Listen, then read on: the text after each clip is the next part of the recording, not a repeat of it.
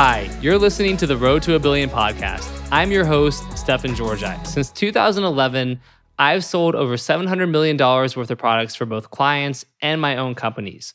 I've also founded or co-founded 8 different businesses that have grossed between 7 to 9 figures in revenue.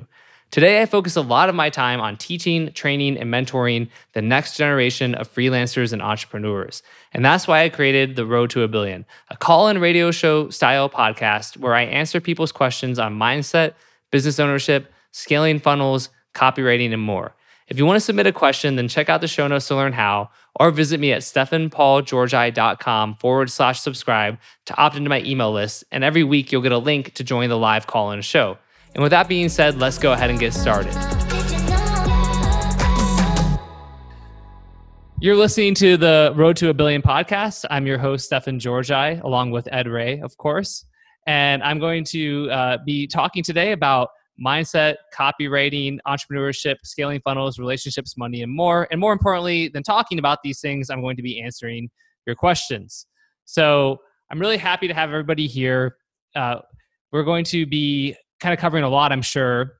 And if you don't know the reason why this is called the Road to a Billion radio show, or if you don't know, if you weren't on the first call, the main reason is there's 2 reasons actually. One reason is because the revenue from the sales copy and the offers I've created and the funnels I've made is getting close to reaching $1 billion. And so there's a Road to Billion in that perspective. And because my goal is to help 1 billion people in the next 20 years or to make an impact on their lives. Obviously, I cannot work personally with 1 billion people, but hopefully through content, positive messages, teaching, training, mentoring, and more, I can have some kind of measurable impact on the lives of 1 billion people over the next 20 years. So that's why we call this the Road to a Billion. So the way it works here is, as Ed mentioned, you're going to be putting your questions into the Q&A section of Zoom. And then Ed will be going through and reviewing the questions and feeding them to me. He'll kind of give a basic summary of the question. Then you'll be unmuted and be able to kind of give context on the question. And then we'll go from there. We'll answer it together. Ed, do you want to go ahead and just say hi to everybody here? Hey everyone, my name's Ed. I'm Ed Ray. You may have heard of me, probably not. Who knows? I am a young copywriter. I specialize in Facebook compliance, helping people scale up their funnels and get their stuff to work on Facebook because, man, Facebook can be challenging sometimes. So I help with that. I'm 19 years old, super ambitious. I love breakdancing. It's my favorite thing to do. And just in a really good mood today. Just kind of feel like sharing, having fun today. So, Stefan, monologue Thanks, time. Ed. Yeah, that was great, man. Just about monologue time. I will answer one bonus question, Okay. Which is that Nate Goddard asked, why does everyone pronounce my last name Georgie when you clearly say George I? And that's a great question, Nate. And I have no idea. People just really seem to have a passion for pronouncing it Georgie. Even Justin Goff, who's my business partner in Copy Accelerator, says Georgie as well. And he's known me for a year and a half. And we have like a multi-million-dollar mastermind that's creating $1 billion a year in value for people. And he can't get my name right. So what hope do we have for the rest of the folks, But anyway, we'll come back to the name stuff later. So go and start putting your questions in the Q&A now if you guys aren't already.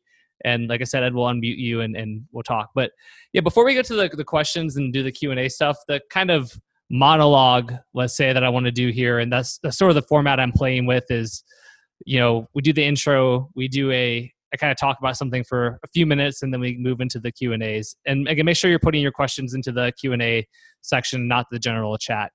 But today what I wanted to talk about for just a couple minutes here is the belief I have about how perfection really is the enemy, and why I like being kind of messy with things, and why I don't worry about being perfect. And I think, some of you guys may have heard me talking about this before.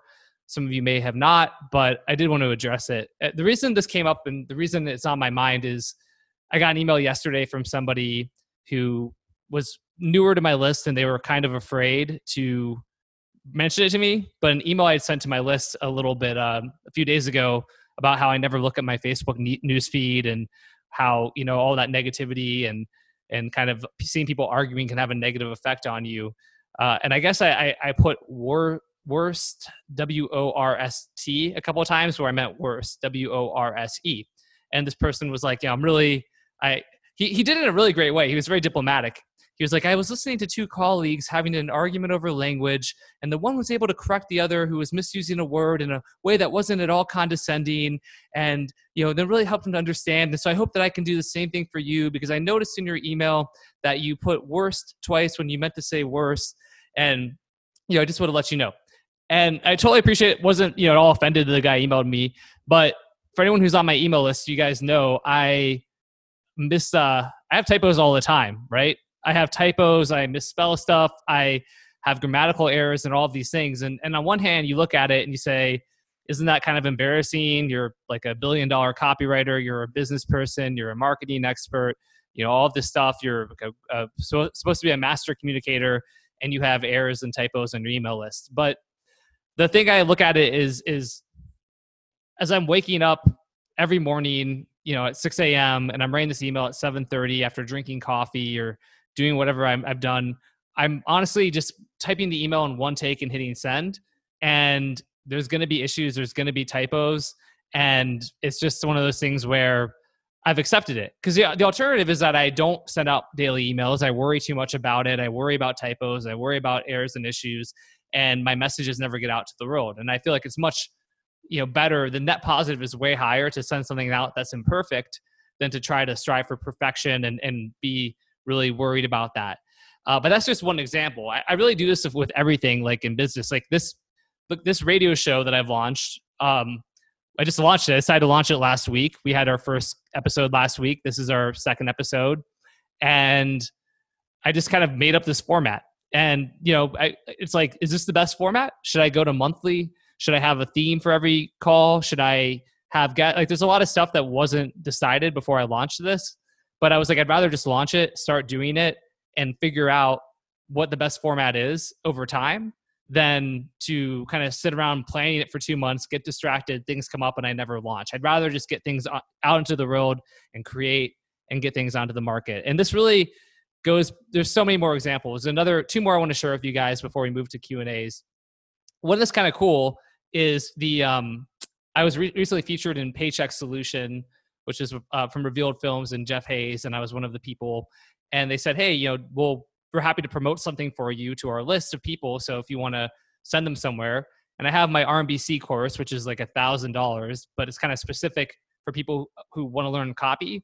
And I knew it'd be a broader market. So I was like, I don't think that promoting the RMBC course really makes sense. So I'm like, why not just create a funnel where it's going to be an opt-in to my email list, which you have to apply. So I'll write some copy, shoot a video, and then when you send people to my opt-in, anyone who opts into my email list, I'll pay you guys $3. And then in my head, I'm like, I should create a whole back-end funnel. So after they've opted into my email list, then I can immediately sell them something and try to make more money from it and blah, blah, blah. But I didn't do any of that because I'm lazy and not really lazy. I have a lot going on. So instead I just said, it's fine. So they promoted my email list. I got, I maybe ended up paying them, not a ton, like maybe $800 worth of commissions from new opt-ins. Let's say it was about 300 people who opted in. So maybe it was like $900. But out of that, 2 people bought RMBC and 1 person joined Copy Accelerator Lite. So RMBC is $997. So, basically call it $1,000. That's $2,000 there. And Copy Accelerator Lite is $12,500 a year. We're not doing it anymore. It was a window. So, but basically I got on a $900 investment, a $14,500 return. But I didn't know if that was going to happen, or not return, but that was the gross and at a high margin. But I wasn't doing it to monetize people. I just figured if I get people on my email list and into my universe and my world, I'm going to communicate, I'm going to connect with them, I'm going to do what I do, and I'm going to have valuable things that some of them are going to want. So rather than worrying about creating some perfect funnel that could take, or telling them not to mail for me because I don't have it, I just figured I'll just set this up and have it. And the last example I want to share before we move into Q&A is even with like freelancing. When I started off as a freelancer back in 2012, and I was a copywriter, but I got on Upwork, which is, Elance, which is now Upwork. And it's just that you are not all about the money, Robert said. Yeah, totally, man. That is true. I got on when I was on Elance, which is now Upwork, and I was doing copy projects, but I would apply for like everything. And I do a good job writing web copy for somebody or content or whatever. And they'd say, hey, can you build me a website? Do you know WordPress? Are you good with SEO? And I'd be like, yeah, I can totally do that. And I would go and figure out how to do it. And I would teach myself SEO or teach myself WordPress or do whatever it was to get the job because I wanted the gig and I wanted to like have money coming in. And then like I wanted to be able to win that client over. And I figured I can always figure this out, but I'd rather just keep working with this person and develop those relationships so that I have more opportunities down the road. So rather than being really worried and scared, because one question I get from freelancers a lot is like, when am I good enough to really charge money? When am I good enough? How long do I have to wait? How long do I have to pay my dues? And I don't feel like you have to really do that. I don't, like if you totally suck, then that's its own issue. But if you're, fairly competent and you're a smart person, I just think like, I'd rather just jump in and figure it out. And like the classic kind of entrepreneur thing people talk about is, entrepreneurs are people who jump out of a plane and build the parachute on the way down. And that's really the way I approach everything, whether that's freelancing early in my career or launching funnels today or doing a radio show or creating content. And so I just really want to encourage anyone on this call or who will watch the replay later or listen to it on iTunes to not be a slave to perfectionism, because it really just ends up slowing you down and it robs you of so many opportunities. It doesn't mean to do sloppy work, but it means you don't need to worry about everything being perfect. You can launch stuff and you can tweak and modify as you go. So that's my my monologue for today. And with that, we can hop into some questions here. Beautiful. All right. Excellent monologue. I loved it. Thanks, man. So we have our first question from Omezikamugwa. Sorry if I mispronounced your name, but I think I did a pretty okay job. And his question is, how do you write copy that converts well and still remains compliant on Facebook? So Omezikam, you can go ahead and unmute. Hello. Hey, Omezikam. How are you doing? I'm doing well. And Ed, you did a good job pronouncing it. Thank you. My name. Yeah. So yeah, that's a big question. I know I've been bugging Stefan about this for a long time now. So I'm sure you're gonna be like, yeah, there she goes again. Well, so I'm just trying to go ahead, please. Sorry. No, it's okay. You go ahead.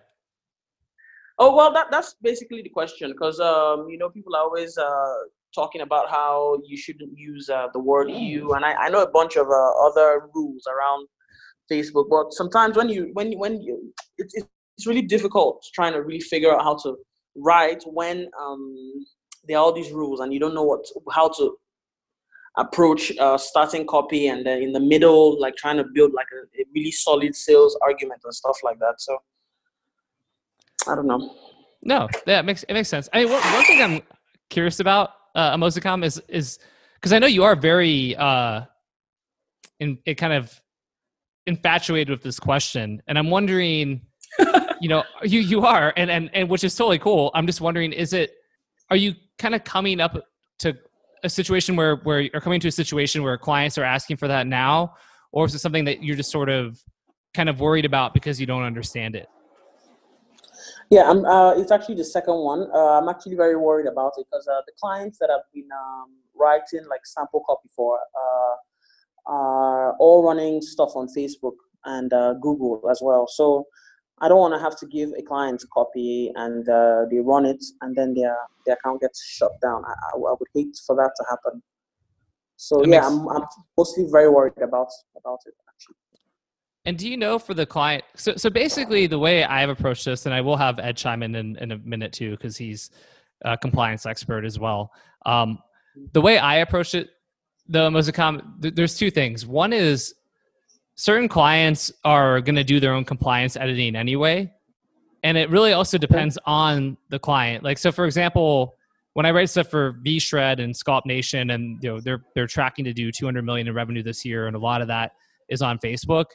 I say you all the time. I can basically write whatever. I don't make egregious claims, but I'm not overly worried about it because they're spending enough money on Facebook that they have like reps and dedicated people who are going to basically tell them if something's wrong and be like, hey, you go change that, fix this or whatever. So Mhm. a lot of the easiest thing is to let the client sort of handle that. And there are a lot of clients who actually are going to want to do that anyway. I'm talking to a prospective client right now who's trying to hire me for a few projects, and I'm kind of figuring out if I want to do it or not, because I'm kind of trying to not take on a bunch of work right now. But because I asked him the same thing. I'm like, hey, do you need this to be like Facebook compliant? What are you looking for? And he said, yeah, we are going to run on Facebook, but I'd rather you just go more aggressive, and then me and my team can kind of tone it down from there. So Cool. that's the easiest thing. Like it's not always on the copywriter to have to know all of the rules of Facebook compliance. I generally feel like if you look at the basic guidelines and stuff like, for example, in health, right? No disease claims, not mentioning diseases. You're not curing, treating, reversing anything. You're not giving a specific time frame to achieve a specific promise. So it's not like lose 20 pounds in 30 days. It can be like burn fat, totally cool. Burn 20 pounds of fat in 30 days, not cool. So little things like that. The you stuff for people who are listening or watching, there's sort of a school out there that says you shouldn't mention you at all because you're calling out the user, and Facebook doesn't want you to call out the user. And I think that is a safe route to go, and I think it's a very valid one. But I do think it again depends on the client and how much money they're spending and who their reps are and things of that nature. Because again, I've gotten things where everyone things that do great that mention you quite a bit, and then I've had things that couldn't run on Facebook until we removed you, and then they were able to run. So hopefully that's starting to help. And then Ed, again, as a compliance guru, I'd love for you to jump in and share your thoughts as well. Yeah, for sure. So, Mezicom, so when I answer these kind of questions, I always like to answer them to the lowest common denominator of someone who, may not have a client who's at a level where they have a compliance team, right? Someone who's just starting out, who's like, hey, you know what? I want to learn compliance because my clients are asking for it. I don't know how to do it, and neither do they. So, Stefan, this might be a little bit in depth. Is that okay? Yeah, that's fine. How far can I go with this? I think, take a 2 minutes, 3 minutes. But okay. I think it's just an interesting topic for other people on the call. If it is, pop it in the chat if you guys are interested. Let us know how far you want me to go on this. So go deep. it seems people want it. So when I was helping Justin Goff put together his Facebook compliance course, I'm not going to give away too much, but one of the key things is there's 3 key categories that Facebook doesn't want. That's like a problem when you're advertising on Facebook. So the first thing is data mining. So Facebook doesn't want people to feel like their information is being sold. Because of the Cambridge Analytica, scandal in 2018, the last thing they want is people to feel like their data is being harvested and sold, right? So for example, this one person came to me and they had an ad that like a video that kept getting disapproved, and like a video ad. And they showed me the copy, and the first line in the video was, "Got back pain?" ? To most people, that's like whatever, right? But the problem is, because of the data mining issue, that implies the reader has back pain. So then someone reading that will go, oh, how does Facebook know that about me? Are they selling my data? And they don't want that. So that's the first pillar. The second pillar is, what's it called? So data mining. Second pillar is user experience. They're a public company. They want to have good public relations. So obviously, to keep their stock prices high, they want to have a good user experience. Things that could impede on a good user experience could be making the user feel bad about themselves. Like it could be having exit pops in your funnel potentially that are really aggressive, or have like in an upsell sequence holding them hostage. Anything that, or going to a sales letter that's super sensational and clickbaity, has tons of claims and like no proof to back it up, and just looks like really low quality content. They crack down on that really, really fast because they want their users to have a good experience. And then the third pillar is misinformation. because they want to reduce the amount of, fake news and information that's not correct or legally allowed, right? So any kind of results in a time frame, not allowed. You can say fast, you can say faster than expected, faster than you'd ever imagined, quick, swiftly, easily. But results in a time frame, difficult. What about instantly? Nope, because that implies that it's right away, which is a time frame. Right? It's difficult, right? It's very, very nuanced. And the other thing I want to also point out is not everything, like with compliance, everybody wants this laundry list of what you can and can't say, but that doesn't exist. There's never, like, there's very, very few cases where there's a black and white, you can or cannot say this. So like what Stefan said, there's a school of thought that says to remove the word you from the vocabulary. For people who are just getting started in compliance, I highly recommend it, because if you think about it, right, if using the word you, it's like, are you sick and tired of XYZ? Don't you hate it when XYZ, right? It calls out the user. But so it's just like the 80-20 of it, make it really easy. Just remove the you, because it removes a lot of the issues that you're going to run into, especially as someone who's newer to compliance. But down the road, as you get better, you can start putting you back in, but in certain areas. So it's more like conversational. Like it'd be like, you see, or, like maybe you've heard this before, or maybe, maybe you've heard a story similar to mine before, right? Where it's a conversational you, not a pain-driven you, or, a personal attribute you, if that makes sense. I don't know if that's helpful at all. That's just me rambling at this point. No, it makes a lot of sense. Awesome. I'm glad to help. If you guys want more information, you can go to my Facebook wall. I post almost every single day. Compliance, business mindset, whatever it is. Yeah, it's awesome, Ed. Thank you so much. Mozicom, that helps? Yeah, a whole lot. Thank you very much, Stefan and Ed. Cool. I appreciate it. Yeah, our pleasure. Thank you for that, Ed. Ed, one other thing on the negative user experience as well, I just want to point out, is the same thing with even in your copy and your messaging, focusing a bit more on positivity versus like negative stuff, right? So like if you're doing weight loss, you can't sit around like fat shaming somebody, or if you're doing investing and it's like you can talk about being frustrated, sure, but if it's something about, I was humiliated and felt like a piece of crap and I wanted to die, and you start going really dark and negative, Facebook's just not going to be into it, because they want their users to feel good, because the more dopamine's firing in people's brains and the endorphins, the longer they'll stay on Facebook, the more addicted they'll get, the more ads they can sell. But true. Yeah.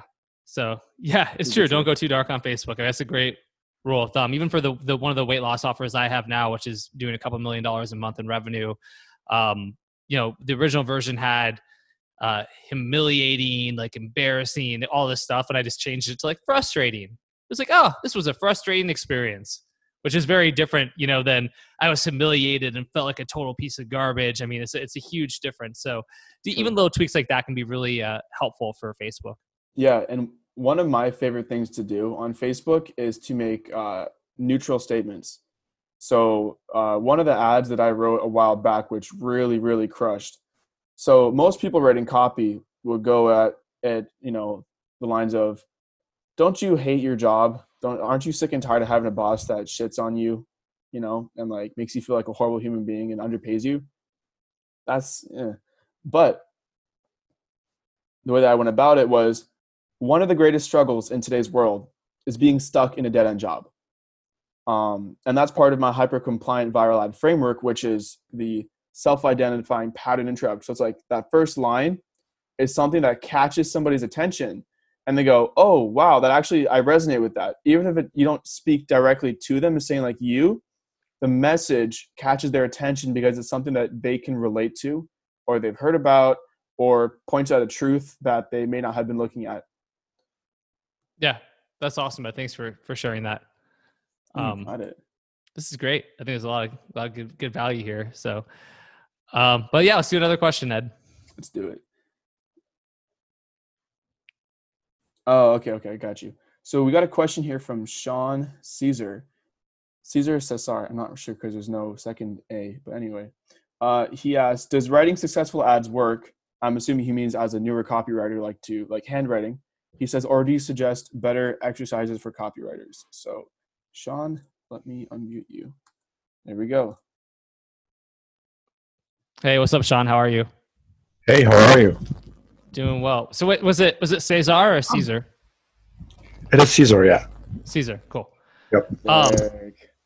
And then just to clarify, you're thinking about as far as like handwriting ads goes, is that kind of the question? That's it. Handwriting ads.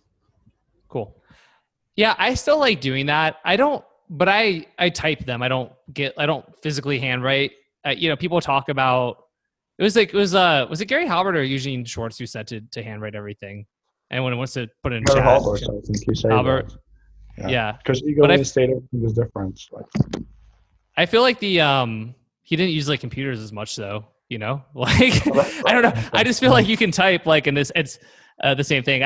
My personal opinion, the way I approach this is and this is what I did early on when I was starting out and getting better, is I would read a lot of winning sales letters and I would watch the videos and I would transcribe them. So if it was a video, I would play the video and type out word for word as it was going.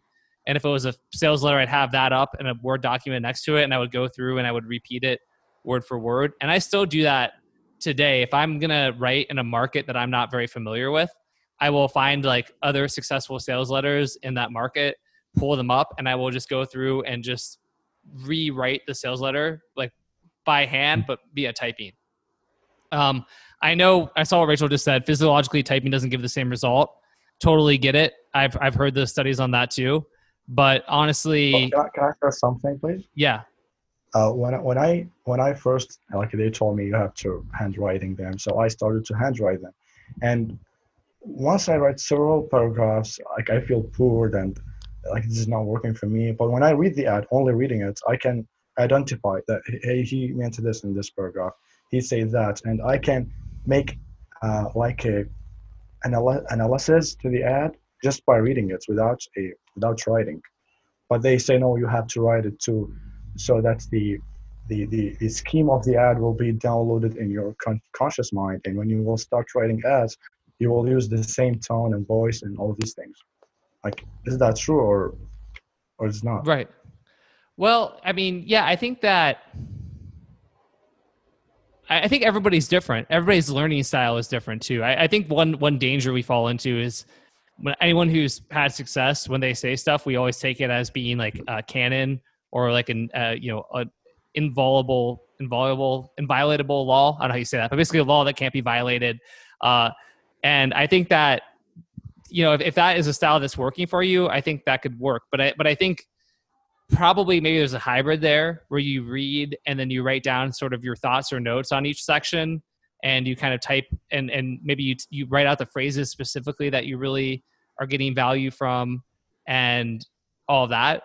I just, because my thing with handwriting, like physically handwriting, is that my hand's gonna cramp. It's gonna take me so much longer, and I just don't feel like it's worth it, honestly.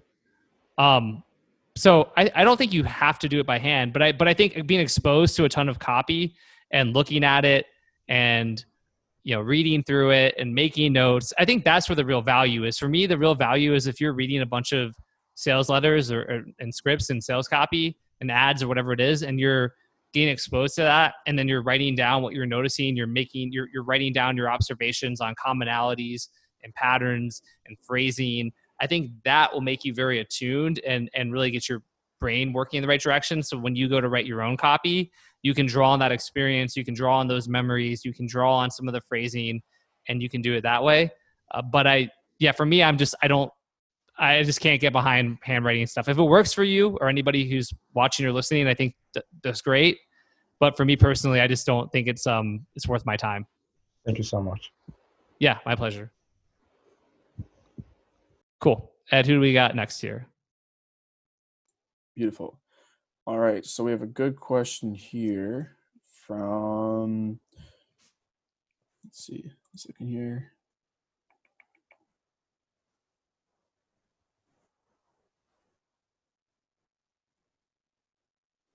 A lot of good questions from Sean. Wow. Okay. Okay, I like this. This is a good question from, man, you guys know your names. Marcus Sortillas. So Marcus Sortillas asks, when you transitioned from working on other people's offers to your own offers, what were some of the differences you discovered? Cool. What's up, Marcus? How are you? Yeah, I'm doing good. Good. Yeah, so I've seen that a lot of copywriters start off working on other people's offers and then later they start doing their own. So I'm just kind of curious, like, what are the differences that you've noticed, like, when you make the transition? Yeah, and are you thinking specifically in terms of writing copy, or would you want me to go kind of even into running a business and that sort of stuff too? Yes. Okay, cool. So yeah, I think as far as writing copy goes, when it's your own offer, it's not any different. I think that I think the way you have to treat yourself as a client and just treat yourself as your best client. I think where people run into trouble is that they don't go as hard for themselves as they would for a client, and they sort of feel like they can take it easy, and they feel not as motivated because there's no deadline and there's no external pressure. So I think the most important thing there is to just treat yourself like you're a VIP, really premium client. And if you write copy in that and you kind of do it from that mindset, I think that helps tremendously. That's probably the most important thing, because otherwise it's easy to put it off because there's no one breathing down your neck. There's no real deadline. It's easy again to just sort of worry about, would I say this? But if you almost remove yourself here and you think of yourself as, again, like, pretend it's not for you almost, right? I just think that tends to be the best approach that I've seen. And I'll add that one concern I had about running my own offers, like, how do you avoid getting like sucked into like spending all your time like on customer service and like answering support emails and stuff like that, especially if you're just starting out? Yeah, I think even just starting out, you can probably outsource that pretty easily. You don't have to go hire like a whole call center, but it's like you could find a VA, a virtual assistant, on Upwork or somewhere and pay them, $7 or $10 an hour, and they're like in the Philippines or something, right, to answer emails for you. And maybe it costs a couple $100 a month, but assuming that you're making sales, that's offset. As you scale, you could then, of course, move to a call center or someone who's a little bit more advanced. But I would look to just outsource those sorts of things so you can focus on the key needle moving activities that are going to increase revenue, increase profitability, increase sales, and all of that kind of stuff. Oh, thank you. Yeah, that was one of the biggest obstacles for me. Yeah. I was worried about dealing with like a problem in advance like that. Yeah, no, it makes sense. For my first health supplement company, and I was doing email drops at the beginning, and I felt really was excited. And then I hadn't checked the customer support email, and after, I'd launched maybe like a week or 10 days before, and I never checked the email, and I logged in, and there were hundreds of emails from people, and I had a total panic attack, right? No. Yeah, but and then I ended up hiring in-house customer service pretty fast and doing all of that. But again, yeah, I think you can just outsource that to somebody like a virtual assistant, and it'll be pretty cost effective, and it'll save you a lot of time and allow you to get a good ROI, because again, you can focus on what's actually generating sales and revenue. So, all right, thank you. Yeah, no, my pleasure. Thanks, Marcus. All right. Excellent. Great question. Great answer. Ooh, okay. Got a really great. Lot of copywriters on this call. A lot of copywriters. But a question here from Simon Chiam. I'm sorry if I mispronounced your name. He asks, "Hi, Stefan. What are your practices and habits for overcoming resistance when sitting down to write copy?" Simon, go ahead. Hey, Simon, how are you?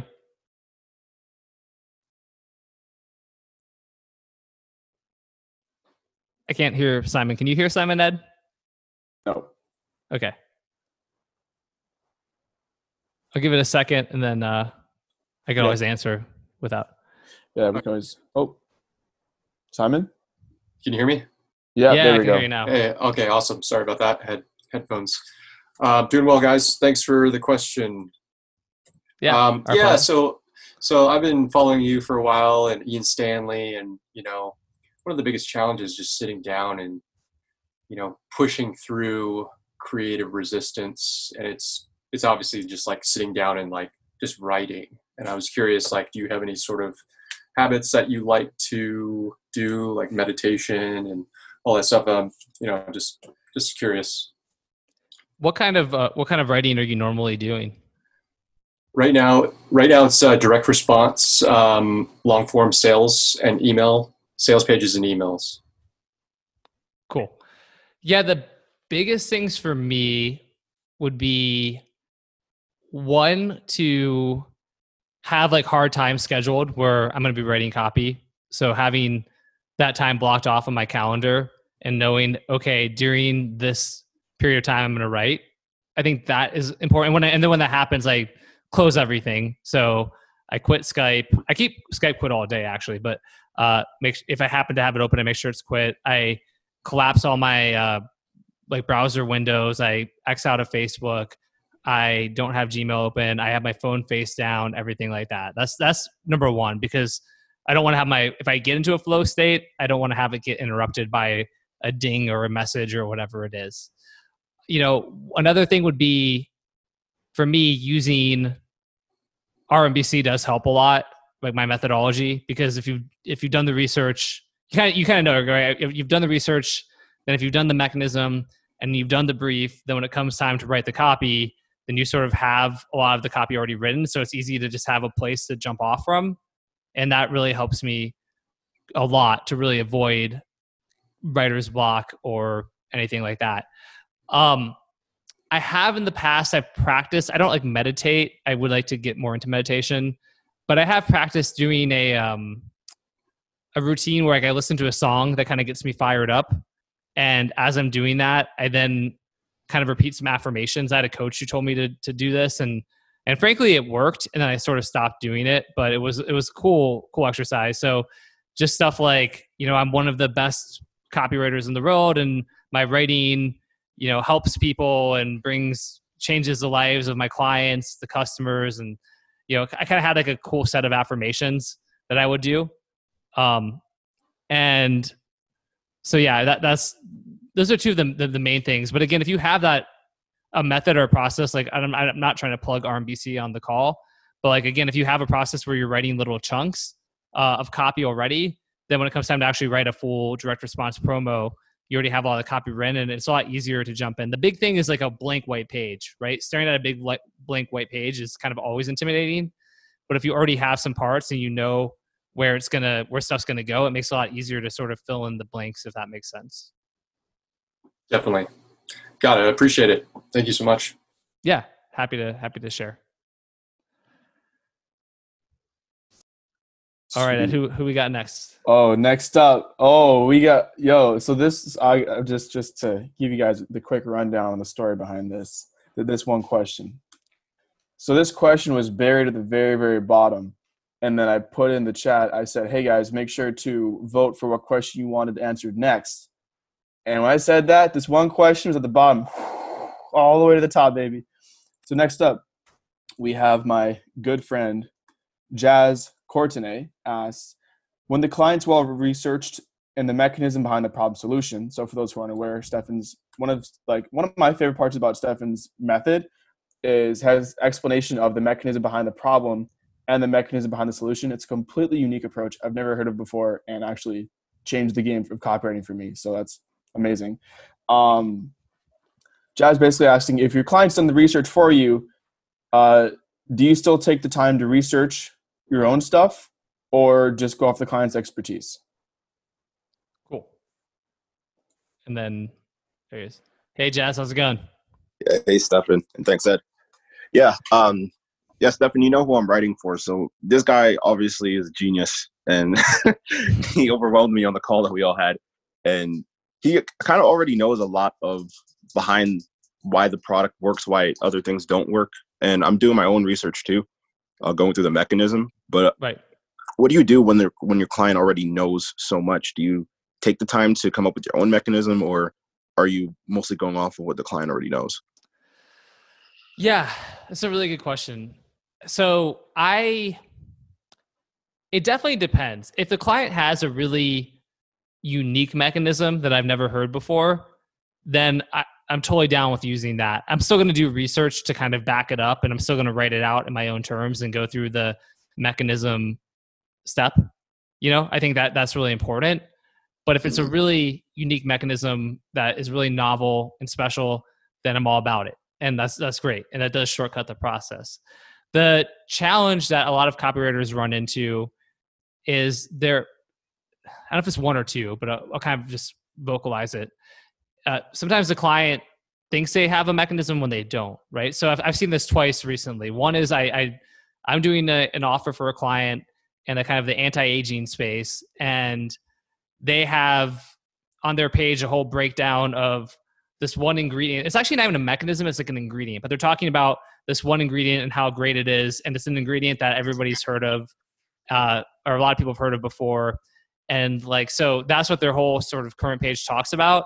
But as I was going through the formulation, there's another ingredient that I'd never heard of before that has like crazy cool research. Like, it basically is the only ingredient known to science to allow you to create new mitochondria, which are the powerhouses of your cells.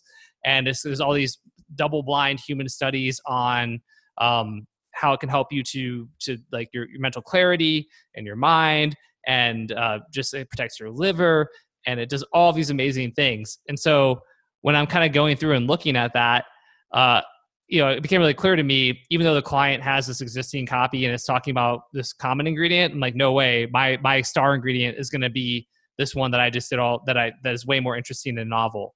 So in a case like that, even though the client is an expert and he's like, the one who formulated it and done all this stuff, I'm still going to go with my gut and go with what I think is actually the most interesting thing. The other example I have, Jazz, that happened recently is a coaching client of mine.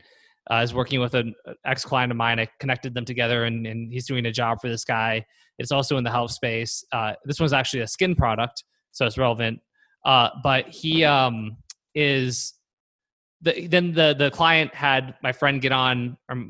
Let's call my coaching client like my friend, and call the client who's paying him the client, right? So the client had my friend get on a call with the formulator guy and supplier, and the guy kind of broke it down for him. But he basically gave him like a 7-step thing, and it does all this stuff. And then my friend was trying to like write the mechanism, and he kind of had all of these steps and all of these things it does. And essentially I was like, dude, you got to like take all of that and kind of throw it out the window and focus on the one real cause of the problem, right? What's like the one root cause? Why is that really surprising, right? Even if you're going to say it's this is a random example, this isn't relevant to that product, but this isn't the actual mechanism, but say your whole thing is, collagen, like, your skin of wrinkles because you don't have as much collagen once you hit the age of 40. Like, that's not really unique. But if you go like a step deeper and you're like, well, why don't you have more collagen? And you find out that there's some protein in the human body that feeds collagen, but that starts to vanish after the age of 35. And that's why then we don't have as much collagen and we have more wrinkles, right? So like, you can take what people are telling you, but I generally am still going to want to go another layer deeper.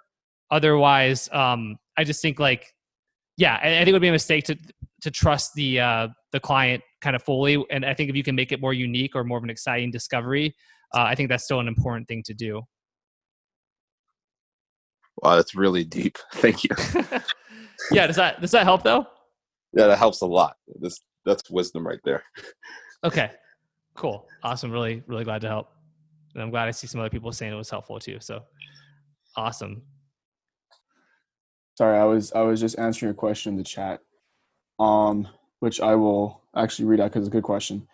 So Elizabeth B asks, can your RMBC course be used for like your methodology, be used for emails, Facebook ads, e-commerce, etc., or is it only for long form?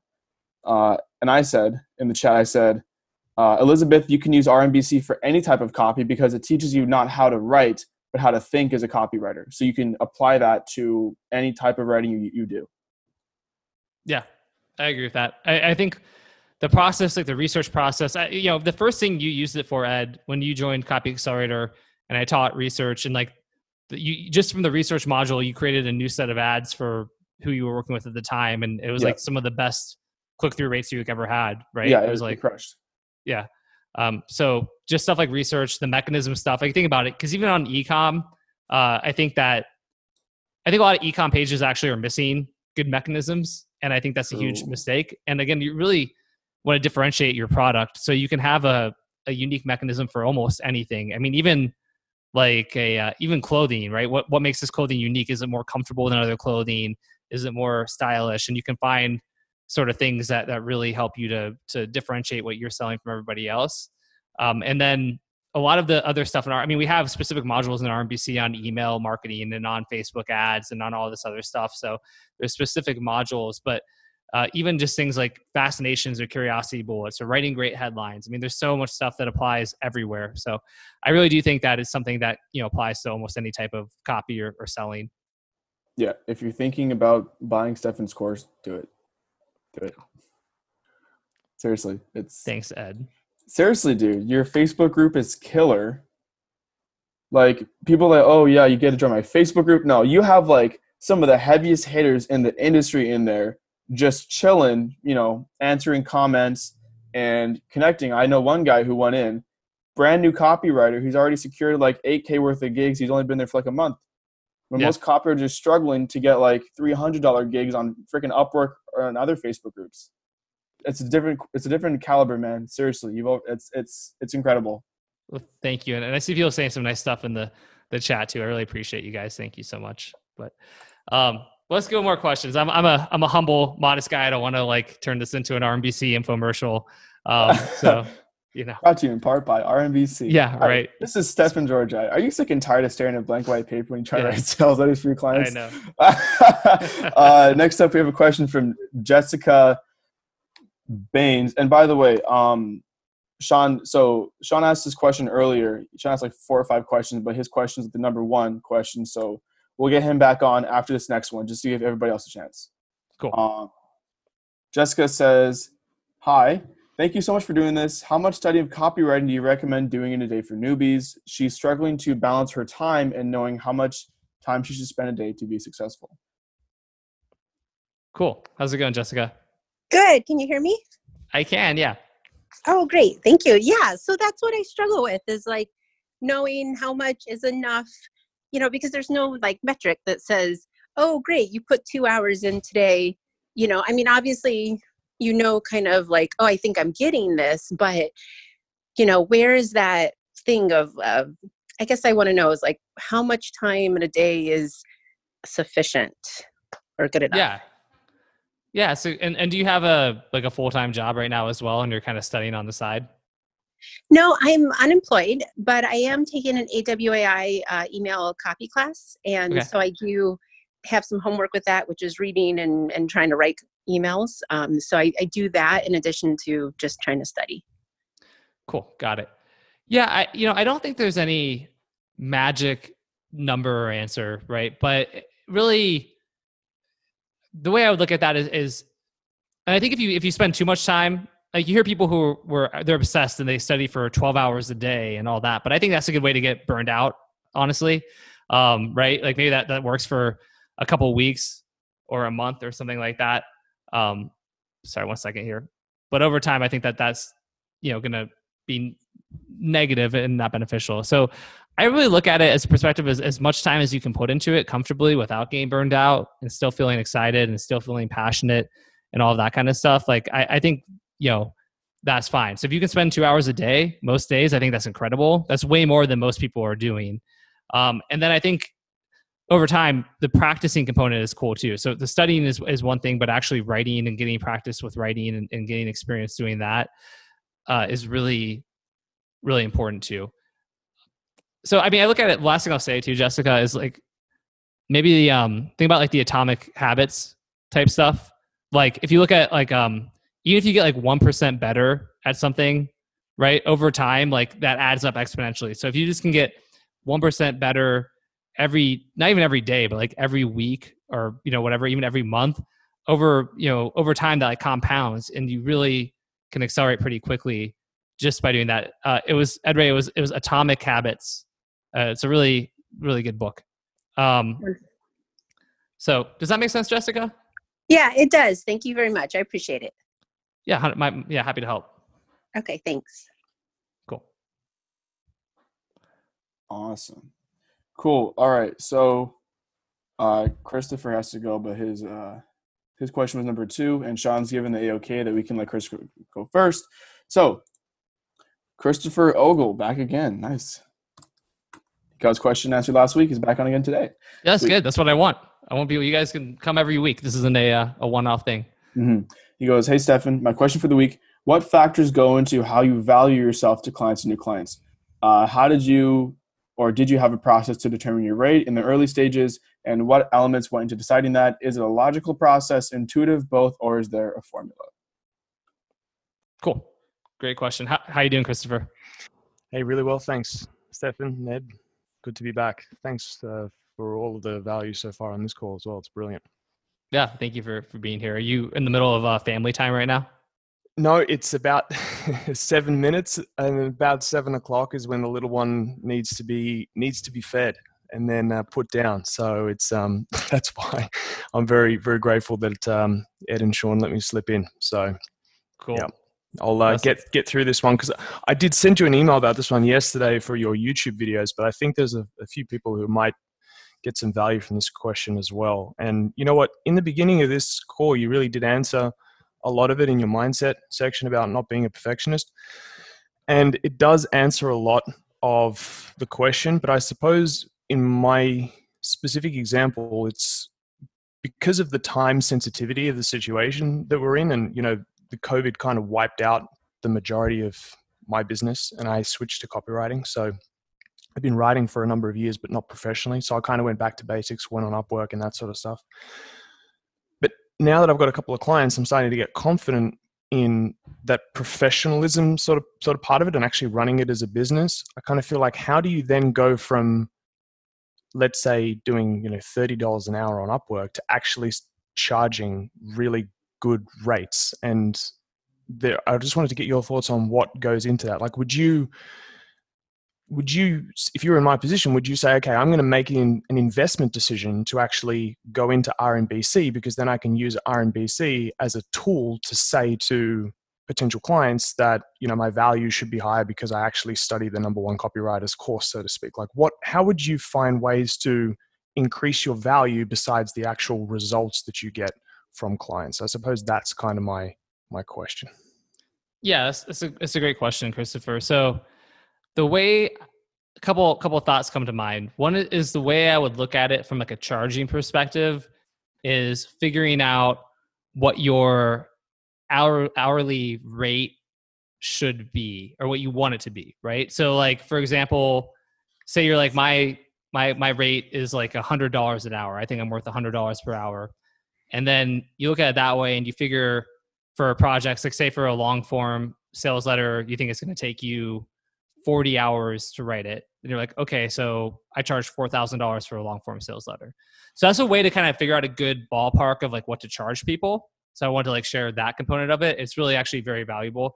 If you look at, say I charge $50,000 for a sales letter, and I'm like, all right, well, my hourly rate is like $5,000, and I think I can write it in 10 hours. That's not true. I probably can't write in 10 hours. So really, I'm probably looking at my hourly rate there being $2,500, and I'm kind of undercharging at $50,000, which is sort of one of the reasons why I'm not taking on much new client work or new sales letters right now, because I can do other activities that actually generate more for me. But again, super advanced, very lucky, all of that. But whether it's $100 an hour, $50 an hour, whatever it is, it's kind of like, that's a good way to figure out what you're quoting. And then the other part, as far as positioning goes, and this is something I've talked about a bit previously as well, and I think it's really important, is doing the math for the clients, right? And have you heard me talk about this before, Christopher? I haven't, actually. So this is really interesting. Yeah. Cool. So the way I look at that, I'll give you an example that's like a big numbers example, but you can apply this exact same thing to anything. So say someone is going to hire me for $50,000 to write a sales letter. If I'm talking to them, and they're sometimes, like, again, because of reputation, all that, people just sort of email me and say, hey, I want you to write me something, and whatever is great. It takes time to get to that place. Awesome once you get there. But if somebody comes in who maybe doesn't know anything about you, and which happens to me from time to time too, right? And I'm like, I'm gonna charge $50,000. So first of all, I would make sure they actually, by asking them questions about their business, how many sales per day are you doing? What's your average order value? If they answer those questions, right, then I know, say they say I'm doing 200 sales a day. My average order value is $200. I'm like, all right, cool. So they're grossing $40,000 a day, 30 days in a month. They're grossing $1.2 million a month in revenue. They're running to, over 12 million a year in annual revenue. They can afford $50,000. So I'm asking those questions to kind of get a feel for if they can actually afford me. Earlier on, right, depending on what you're charging, that may not be as important, but I do want to kind of share that part. But then if I'm talking to them and I'm kind of going through and I'm adding value, I'm being I'm doing a consultative selling approach, right, where I'm going through what they have. I'm giving them pointers. I'm giving them advice. I'm giving them value for free, doing all this kinds of like really important stuff. And I'm doing that with the mentality that if I just give them a bunch of value and they don't hire me, no problem. Their life is, better, and I've made a positive impact for them. But then when it comes time to actually quote them, I'll be like, all right, so, my rate is $50,000, and you may think that's a lot of money. You may think that's about right and what you expected. Maybe you think I'm undercharging. I honestly don't know. But let me kind of explain why I charge what I do and why people are so happy to pay it and why, they do consistently, right? So you're saying that you are doing your average offer can make about $200 per sale, right? They're like, yeah. And is it fair to say that probably your profit margin is at least 20%? Yeah, that's about fair to say. Okay, cool. And so you're doing like right now $1 million a month, give or take, right? Like, yeah, a little bit more. Okay, awesome, cool. So then you're netting about $200,000 a month, right? Yeah, cool. All right, awesome. Well, when you hire me, if you're going to pay me $50,000, you're doing this because you're expecting that I'm going to write something for you that's going to gross at least $1 million. Like, right? Yeah, totally. They're not, if you're not expecting that, then I'm not the right person for you. I've got tons of people I can refer to you. Totally all good. But I'm guessing you're expecting that this will gross at least $1 million, correct? Yes. Perfect. Okay. So given that, we know that your net profit margin is going to be about 20%. That means on $1 million, your net profit is going to be about $200,000. You're paying me $50,000. And the reason you're paying me the $50,000 is because you know that with me and my track record and my experience, there's a very good chance that we'll actually create something that grosses $1 million and brings you back $200,000. So a 4x ROI on what you pay me. There's other people who charge lots of money, but they just don't have the track record or the experience I do. They don't have the knowledge, the expertise. We've already been talking. I've shown you all these things that you could be doing right now that you're not doing. So I really get this, whereas other people don't. And that's, kind of why I'm able to charge what I charge. But the other really important thing to think about is like, we aren't really going after this for $1 million, right? Like that would be fine. But like really, your funnel right now is doing over 10 million a year. And like, I'm sure you probably really want something that has a chance to do 10 million too, right? So say we could do 10 million in revenue from this, what I'm writing for you, that would be, instead of, 200,000, that'd be 2 million in net profit. So now if you pay me $50,000, you're actually getting a 40x ROI, and that's just pure profit. And then that doesn't include the, emails, the data monetization, all these other things. So of course, that doesn't mean every single thing I write is going to be a home run blockbuster. But if you look at my experience and my knowledge and what I've demonstrated to you already, like you have a higher chance of achieving that by hiring me than somebody else. And that's why I charge $50,000. Does that make sense to you? And now that's a bunch of money, but you could do the same thing with like an email where you're like, hey, I'm going to charge I charge $100 per email. And maybe that sounds like a lot. There's other people on Upwork who charge $20 an email or $30 an email. But what's the point of this email, right? Like, well, I'm hoping to promote this thing. Okay, cool. How much, what's the revenue goal for you? Well, I'm hoping that it's going to gross $40,000 in the next year. Awesome, cool. And then what do you think your profit margin is going to be? I think it's 50%. Okay, cool. $20,000 is what your profit would be. Awesome. So you're paying me $100 for an email. Maybe you're going to hire me for $5. That's $500 for the chance to get $20,000 in profit. And again, there's other people out there, but you've seen my track record. I've studied from the best copywriters in the world. I'm writing actively. I'm having wins for clients consistently. And that's why you should hire me and not somebody else. Brilliant. I think that high level conversation where you're actually showing the client that you are concentrated on their profits and building a long-term relationship is, just from having a sales background, that is really the most powerful thing you can possibly do. So seeing it from this angle and from your experience as a copywriter is absolutely brilliant. So thank you very much for that. And I know track record is really, really important. So, being in the early stages, if you don't have that track record of showing how you move the needle on conversions or how much revenue you actually generated for someone, then I suppose it comes back to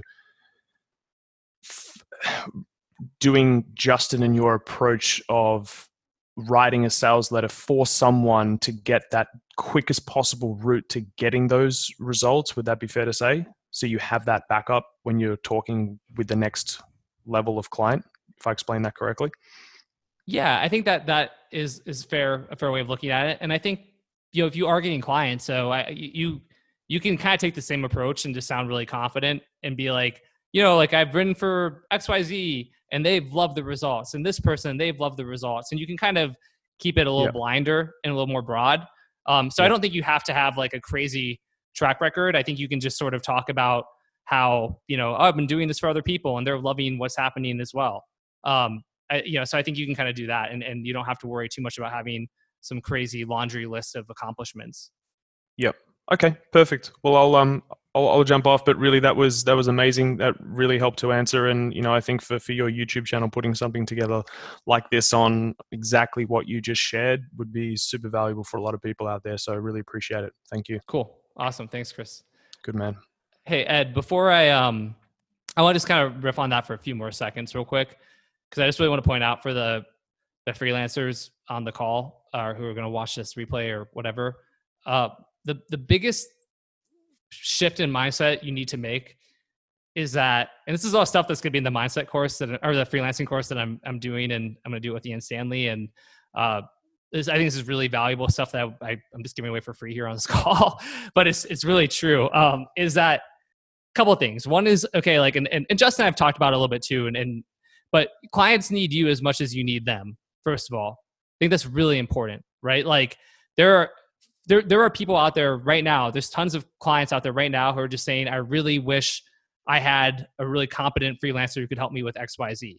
Like they need you. They need copy, or they need content, or they need videos, or like we're talking about copy on this call, but it's the same thing for, any freelancing service. There's someone out there who needs you right now. And I think you really have to look at it as you're shifting your mindset from that you're asking somebody to pay you to that you're asking somebody to like invest in themselves to get a return is a really important mindset. Because I think too many freelancers come in and they're scared and they're so worried about the ask and the money. And they're like, I'm going to say $2,000. What if they say no and they don't pay me? And it's like, you're making it all about you and you getting paid and your money. And like, then you're going to sound scared. Your pitch is probably going to suck. Like it's just not going to be that helpful. But if you're able to come in and be like all about them and that they have the opportunity to give you money so that you can help them realize an ROI, it's just an totally different mindset. And you're way more likely to get to yes with the client than by coming in and sort of feeling like, thinking about you and what you're getting paid. Think about the ROI for them. So just shift your mindset on that one thing when you talk to prospective clients, and it can be a massive game changer for you. Boom, dude. My God. Let's go. Seriously, I put it in so Jazz in the chat says, seriously, I can't believe this is free. And then I put in the chat, Stefan's free stuff, and then the greater than symbol, and then most people's paid stuff. Everyone's like, I appreciate that. You can say that again. Man, but seriously, there's so many people out there who will charge, thousands of dollars and then not even teach copywriters how to get clients, and here you are just doing it for free. Yeah, it's my passion. I don't know, man. I just love it, and I've talked about it before, but I feel so lucky to have kind of discovered freelancing, to have discovered copywriting, to have met my wife, who is the one who told me about copywriting, and then to have gotten clients. And of course, I worked hard and I did all that stuff, but I also just got totally lucky, and I feel like I won the lottery. I really do. But I struggled, and I'm like, man, now I'm in this really awesome, kind of privileged, lucky place where, I'm at the top of kind of what I'm doing. And if I can help other people to get there faster, it just really, I don't know, man. I was sorry, I was going to start crying. It sounds weird. I mean, because I'm an old man, I just need testosterone or something, but I just feel like, it just nothing makes me happier. I mean, very few things make me happier. Yeah, dude, that's why you have this amazing community around you, for real. it's just rewarding, right? It's just fulfilling though. It's just like so much better than like fake guruing or just selling, charging money for everything. It's like just helping people, just genuinely helping people. I'm not trying to get my high horse here. I want to get to the next question, but it feels really good. It feels fulfilling. It makes me excited when I wake up in the morning and I'm going to send out an email that people are going to read, or I'm doing this and, and I'm doing calls like this or creating content or I'm mentoring people. It just really, really, it's selfishly, I feel great. And then knowing I'm having an impact on people's lives, it's like way more fulfilling than anything. But one thing I want to say, and I'll be honest, right, is I've talked to guys who make a bunch of money and then they sit around and they're like, oh, you're focused on money. Like, that's lame. And you're like, dude, you're only able to say that because you have a bunch of money, right? Like I met like a supplement guru back when I was first starting a supplement company. And this guy was like, supplements. And I'm like, dude, the only reason you're here and like you're retired and like living rich is because you sold your supplement company for like $20 million.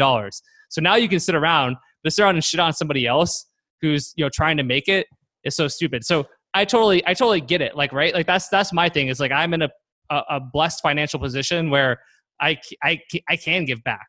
And so, but I want to actually do it. And I'll do it from a place of love and then help people to get in that position. Cause then once you're in that position and you're not worried about all of these things in life and there's less stress and less anxiety, then you'll be free to follow your kind of highest purpose and calling and help and give back too. So, yeah. Stefan the Giver. Love it. All right. Next up we have. Wait, Ed, I can't hear you. Maybe it's my headset got weird. Give me 1 second. Let me switch to my can you guys hear me by the way? Computer for a minute here. I can hear you just fine. Yeah, I know. I think it was my stupid headset. Let me know. I can hear you now. Yeah, I'll just take this off for now. If you can hear the voice of God, let me know. Okay. Sean Caesar, another good question. This by far crushed all of the questions in terms of votes. What is the number one factor that makes you and all the master copywriters the masters? It's a good question. It's a good question. Hey again, Sean. Hey again. Hey. I just want to say that you are a gift from God. Thank you so much. Thanks, man. I really appreciate that. Ed says I'm doing God's work, but then Ed just referred to himself as having the voice of God. So then I'm wondering, I'm the moderator. I'm the moderator. Right? The voice of God. I'm the messenger, right? You messenger. Sure. Well, thanks, Sean. I do appreciate that, man. Yeah. What makes us different? It's tough. I don't know if I have a perfect answer for that one. I think that there is, there's a level of maybe of obsession early on, but again, I don't think that means you have to. I never spent like 12 hours a day just reading letters and handwriting them and stuff like that. I think for me, I really wanted every piece I write though to be the best. I mean, here's a huge part of it, in my opinion, is a lot of copywriters get paid, and that's their peak is when they get the money from the client, right? It's like you talk with the client, you go back and forth. The client's like, I'm sending you the money. You're like, this is going to be great. Yay. You get the money. And then like a week later, these same writers are sitting around like, oh, I have to write this. F this client. I don't want to do the work.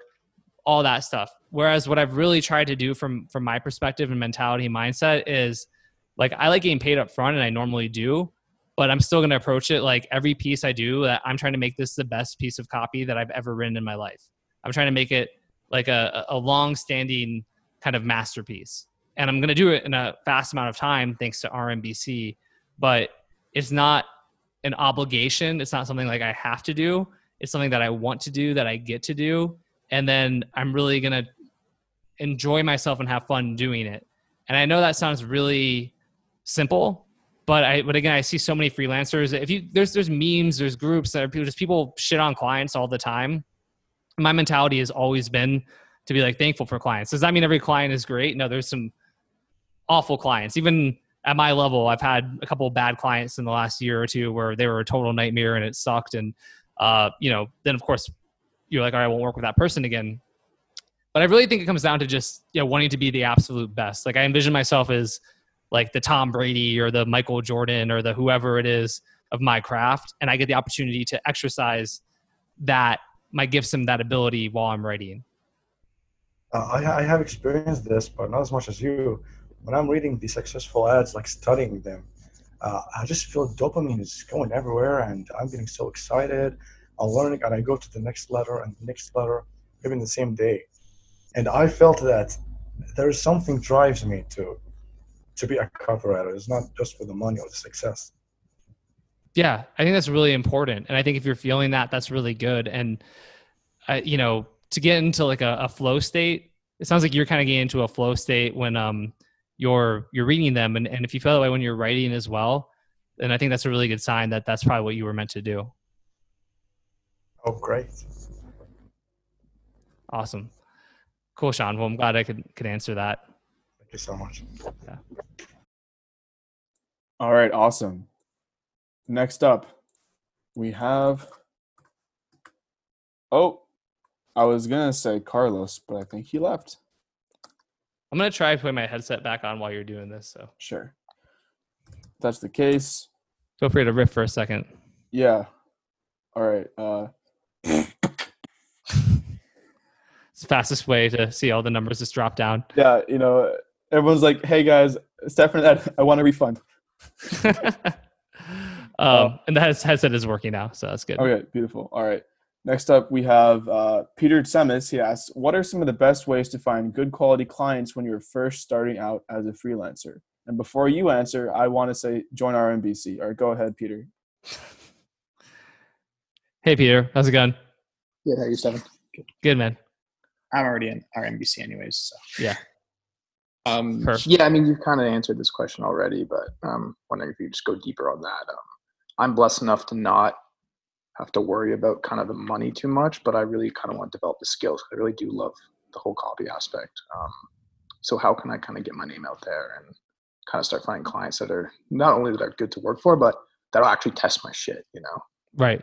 Yeah, that's super, super important. I mean, you know, there's the kind of the free, sending them something for free strategy, which I've talked about before, and I'm sure you've heard it. And I think that is one option. It does work. I've heard, and I brought this up previously.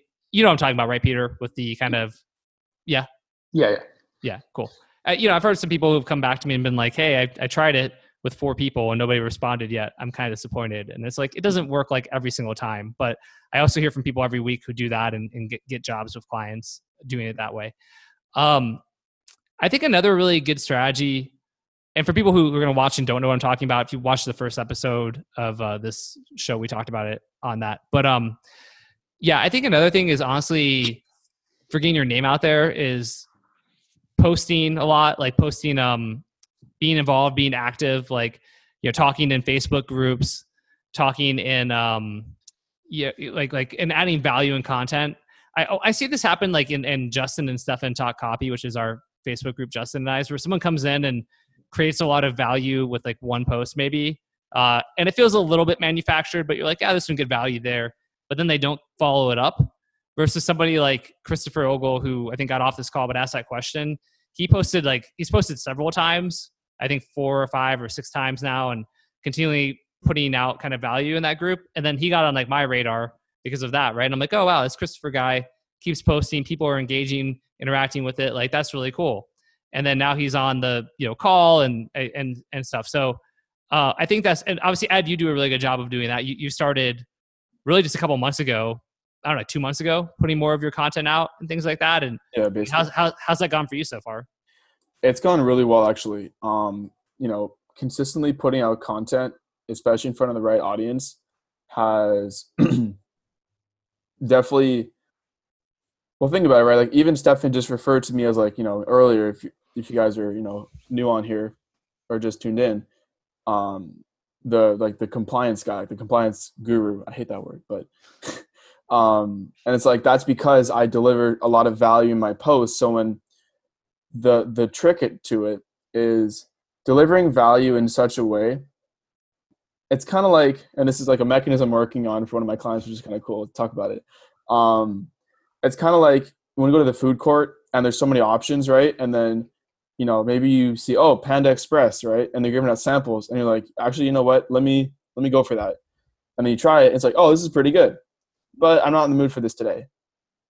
And then come back to the food court the next day, until eventually it's like, hey, you know what? And yes, Panda Express is incredible.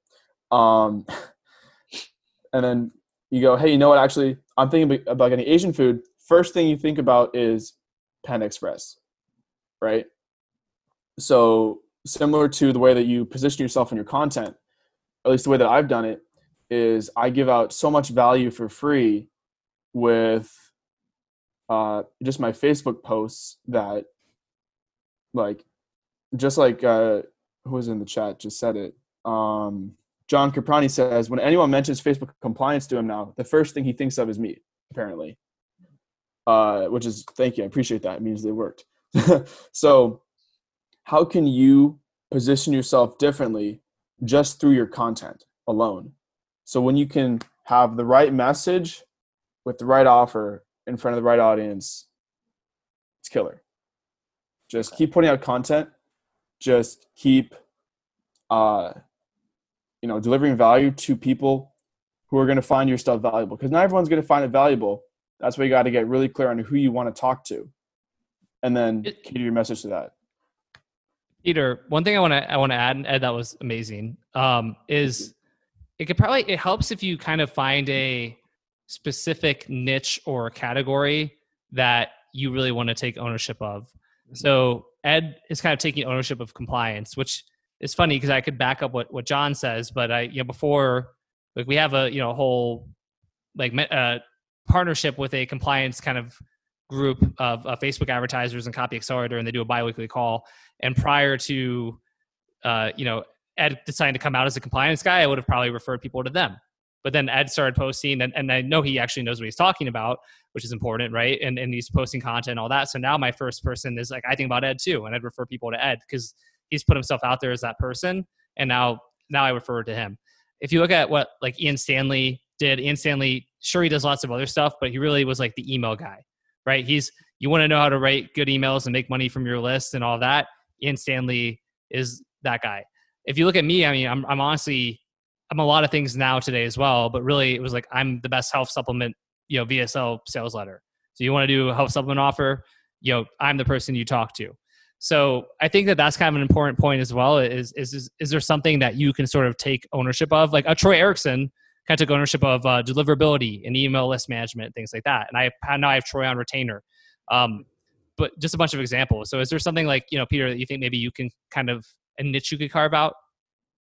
I do love like stories, kind of that story aspect and really building out not just a nightmare story, but a hero story and the whole journey through a sales page. Yeah, that kind of aspect. I know it's a little bit broad, but it's not. I mean, I think people struggle with finding good emotional stories to share in their copy. So yeah, I mean, I think there's probably space there to be like the emotional storytelling expert person. Like who owns that space, right? Chris Haddad is really well known, but he's not out teaching actively about emotional storytelling a lot. I don't think anybody really owns that space. So people are asking all the time, how do you come up with these stories? Roy, for some people mentioned a few other people, but I think that's a pretty cool space. So I would play around with that, and then just creating valuable content, posting it both in groups and on your own personal page. I don't know how many Facebook friends you have, but I would just add a shit ton of people and get to 5,000 friends, or whatever it is. And then some more people are exposed. You can put it on LinkedIn too. But I would just be doing that. Okay, cool. Thank you. Appreciate it, Steph. Yeah. Ned. Beautiful. Awesome. That was a really good question. That was. Dude, just the value in this freaking thing, man. Bailey, what if they're not my friend in real life? I don't care. I have 5,000. I don't mean in a mean way. I have like 5,000 friends, and I don't, like, not trying to sound cocky, but I very rarely add friends. Like, I just have people requesting it because I've put myself out there. And then I go through and actually have to delete people who aren't active so that there's space to add new people. And it's kind of a pain at that point. But I'm never going to do that self-indulgent post where it's like, if you don't comment on my stuff, like I'm unfriending you. Like, I hate when people post that personally. But it doesn't matter. Like, especially if you're marketing and anyone who adds me, if I see, it's tough now that I have like 5,000-ish friends because that's the limit Facebook has. But up until recently, anybody who added me, if we had mutual friends, I'll go to their page. And if they were sort of seem like a normal person, I'll add them pretty much every time. Like, shut up, Ed. It's making fun of me here. It's kind of annoying. I wish there was a higher cap, but wish I had less friends. Boo. No, I wish I could have more. I want to be friends with everybody. I want 10,000 or 20,000 friends. But seriously, Bailey, it's nobody, especially in our space, in our industry, like it's kind of expected. Like Facebook is still a really powerful networking tool for people in our industry and our space, and so you should be doing that. I told the same thing to Michael Roisin, who's in Copy Accelerator now and who I've kind of mentored and helped to come up. And he bought a ticket to Copy Accelerator, or event, and he was really scared to do that. It was a big investment for him. It was like $3,000. And but he was also scared because he had imposter syndrome and a lot of fear. And so he had reached out to me about it and been like, hey, I really do have imposter syndrome and I really am scared and I have anxiety. And I said, hey man, let's get on a call. So we did. I got on a Zoom call with Michael before our event, and I don't normally do that. And I didn't know him, and my intention was nothing but to just talk to this guy. So we got on a call and I kind of talked through, and I kind of helped him to feel better. And kind of was like, what's the worst that's going to happen?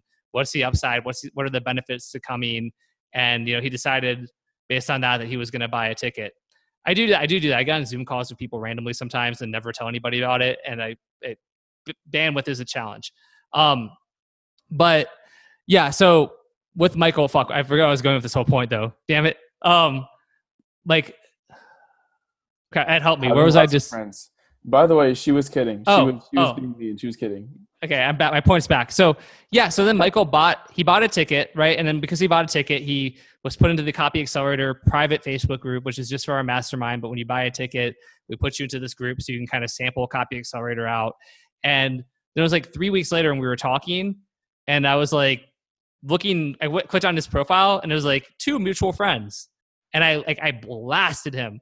I was like, Michael, what are you doing? How do we still have 2 mutual friends? I was like, you need to go through the Copy Accelerator group right now and go through every person who's in the group and send them a friend request. And I'm going to sit here and I'm going to keep refreshing until I see that we have at least 50 mutual friends.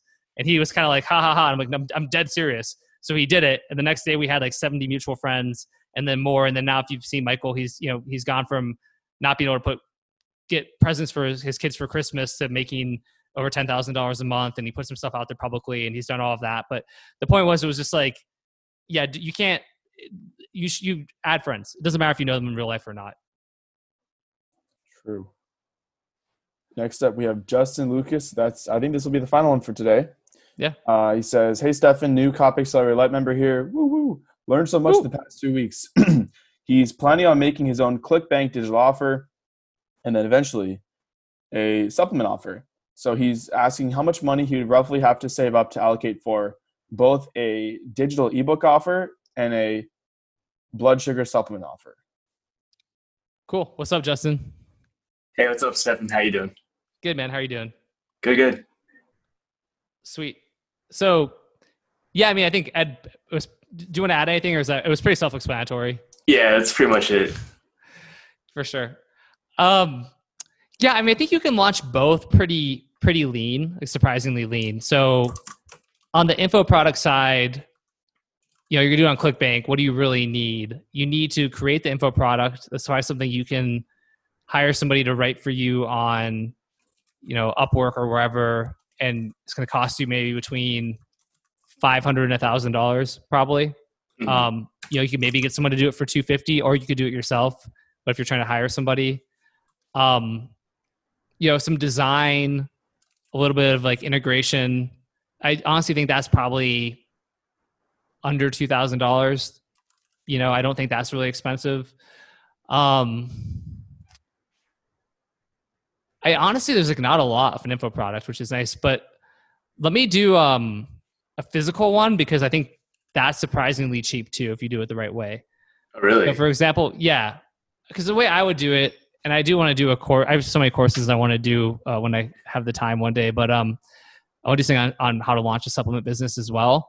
But if you look at it, okay. So one thing that could apply to both, I didn't mention this for info products, is the copywriting. But I was kind of assuming you're going to write your own copy. Yeah. But, okay, cool. Perfect. So you're writing your own copy for a physical one. The supplements, I would just be going on demand to start. So I would work with somebody like Ship Offers who has a blood sugar formula already. Mm-hmm. And they'll handle fulfillment and shipping and all that. And you only pay them when you actually sell the product. So that's a way better model in my mind than trying to do a custom formulation, having to invest, you know, 20, 30, 40, $50,000 in inventory out the gate. You're definitely not doing that. Yeah. I don't think you need to, right? And over time, if you want to switch to a custom formulation, great. But I would just start with an on-demand formulation. So yeah, that's so really the supplements don't really cost you anything out the gate. If you're going to use ClickBank, then that doesn't really cost you anything. If you're going to create your own CRM, or not create, but use your own CRM like Connective, which is what I honestly would probably do. That's probably like $250 or $500 a month to start. Same thing with design and dev kind of integrations. I think you can probably get all of that done for under $3,000, maybe under $2,000. You know, customer service, I think like it's good to have. You can be your own customer service to start, but I do think, you know, if you want to hire somebody like a virtual assistant, like we talked about earlier in the call, who can do some kind of answer emails for you and things, I think that's helpful. You know, merchant processing is important for a supplement company. I guess mids. That's the mids, right? So if you're using ClickBank, you get their mids, which is great. If you do it on your own for different CRM, then you do need to have your own, you know, mids set up, and that can take time. It doesn't cost money though. It just, you know, upfront, like obviously they charge you per transaction. You know, and then it's just like little miscellaneous things like, you know, what are you going to use for your emails and autoresponders? Are you going to use Entreport or ActiveCampaign or MaroPost? Gavin asked what mids are. Mids are basically like the banks, the people who are going to actually collect money. So someone wants to give you a credit card, they type it in, right? Who actually is going to kind of collect that money, run the transaction, collect the money, hold it, and then pay it out to you, right? Because it's not going to really go right into your bank account. It's going to go through an intermediary or a third party. So like Stripe is a mid for people who know about Stripe. But there's a lot of other banks out there that, like Stripe doesn't really like house supplements. If you're doing a big direct response type of offer, that's kind of like a lot of claims, Stripe's not going to work for you. PayPal, you know, can operate as a mid, but kind of the same issue there. So there's a ton of different kind of independent banks and companies that will kind of do that payment processing stuff for you. And it's very important. So yeah, I mean, I've always felt like you could launch your own health supplement company for under $5,000 for sure. Oh wow! I don't think you even need traffic, bro. Because like, I mean, you need traffic, but I mean, I don't think you need to pay for traffic. I think you can. Yeah, you could test on Facebook, but really, if you know the right people and you build the relationships, you get affiliates to send for you. So then you're only going to pay them when you make a conversion. So you know, I think that's really helpful. And so you don't need to spend money on traffic. Like you don't need to buy Facebook ads. Anything like that. And so, yeah, I think it's probably like $5,000 you could like launch. Oh, that's a lot less than I expected. I was thinking like maybe 50,000 or something. And I was like, okay, like I'm probably gonna have to save up for all this. But yeah, like I'm a media buyer, and I came from the affiliate space. So like right. I already have a pretty good idea of like what to do with traffic. It was just more of like the setup and all of this, like the setup of the offer, and all of this like really helped a lot. Cool, man. Yeah, I mean, the biggest expenses are going to be hiring a copywriter, but you're going to write your own copy, and then inventory, but you're going to get inventory on demand. And then, like I said, really, yeah, I think design, dev, like all that, like maybe you could use Code Clouds. You know, I've got a person I could refer you to. But yeah, I think, yeah, a couple grand for that stuff. And there's some miscellaneous stuff there, but yeah, it's really not that expensive. Oh, that's awesome. Thank you so much. Cool. Yeah, my pleasure, man. Happy to help. Cool. Awesome. So that's going to wrap up this episode of the Road to a Billion call-in radio show / podcast with Stefan Georgi, who is me. I love you guys. Really appreciate everybody who came in today and asked questions. If we didn't get to your question, I'm really sorry. But we will be back next week. Hopefully you guys will keep coming. You know, I know doing it weekly, it's like a lot, but I'd rather keep doing this every single week, because I know if we wait like a month, then I'm afraid that, you know, people have questions that don't get answered. So my plan is to keep doing this weekly, and, you know, just appreciate it. Ed, I thank you so much for being awesome, and not just being the moderator, but also providing so much value and, you know, insights as well. Ed, I really appreciate that too. My pleasure. Thank you for having me. Happy to help. Awesome. All right. Well, we'll see you guys next week. Thank you so much. All right, that's just about it for today. Before we finish though, let me share a little bit more about how you can stay in touch with me. I have a private email list where I share high-level tricks, strategies, and insights about copywriting, entrepreneurship, mindset, and more. In fact, often my podcasts are based on topics I first emailed out to my list weeks or even months earlier. So if you want to get brand new stuff from me every single day, go to stephanpaulgeorgi.com/subscribe. These emails are often upwards of 1,000 words, and I send them every day, so make sure you really can commit to engaging with me on that level. But as long as you can, and you should because I do drop a ton of value in these emails, go apply to join my list today.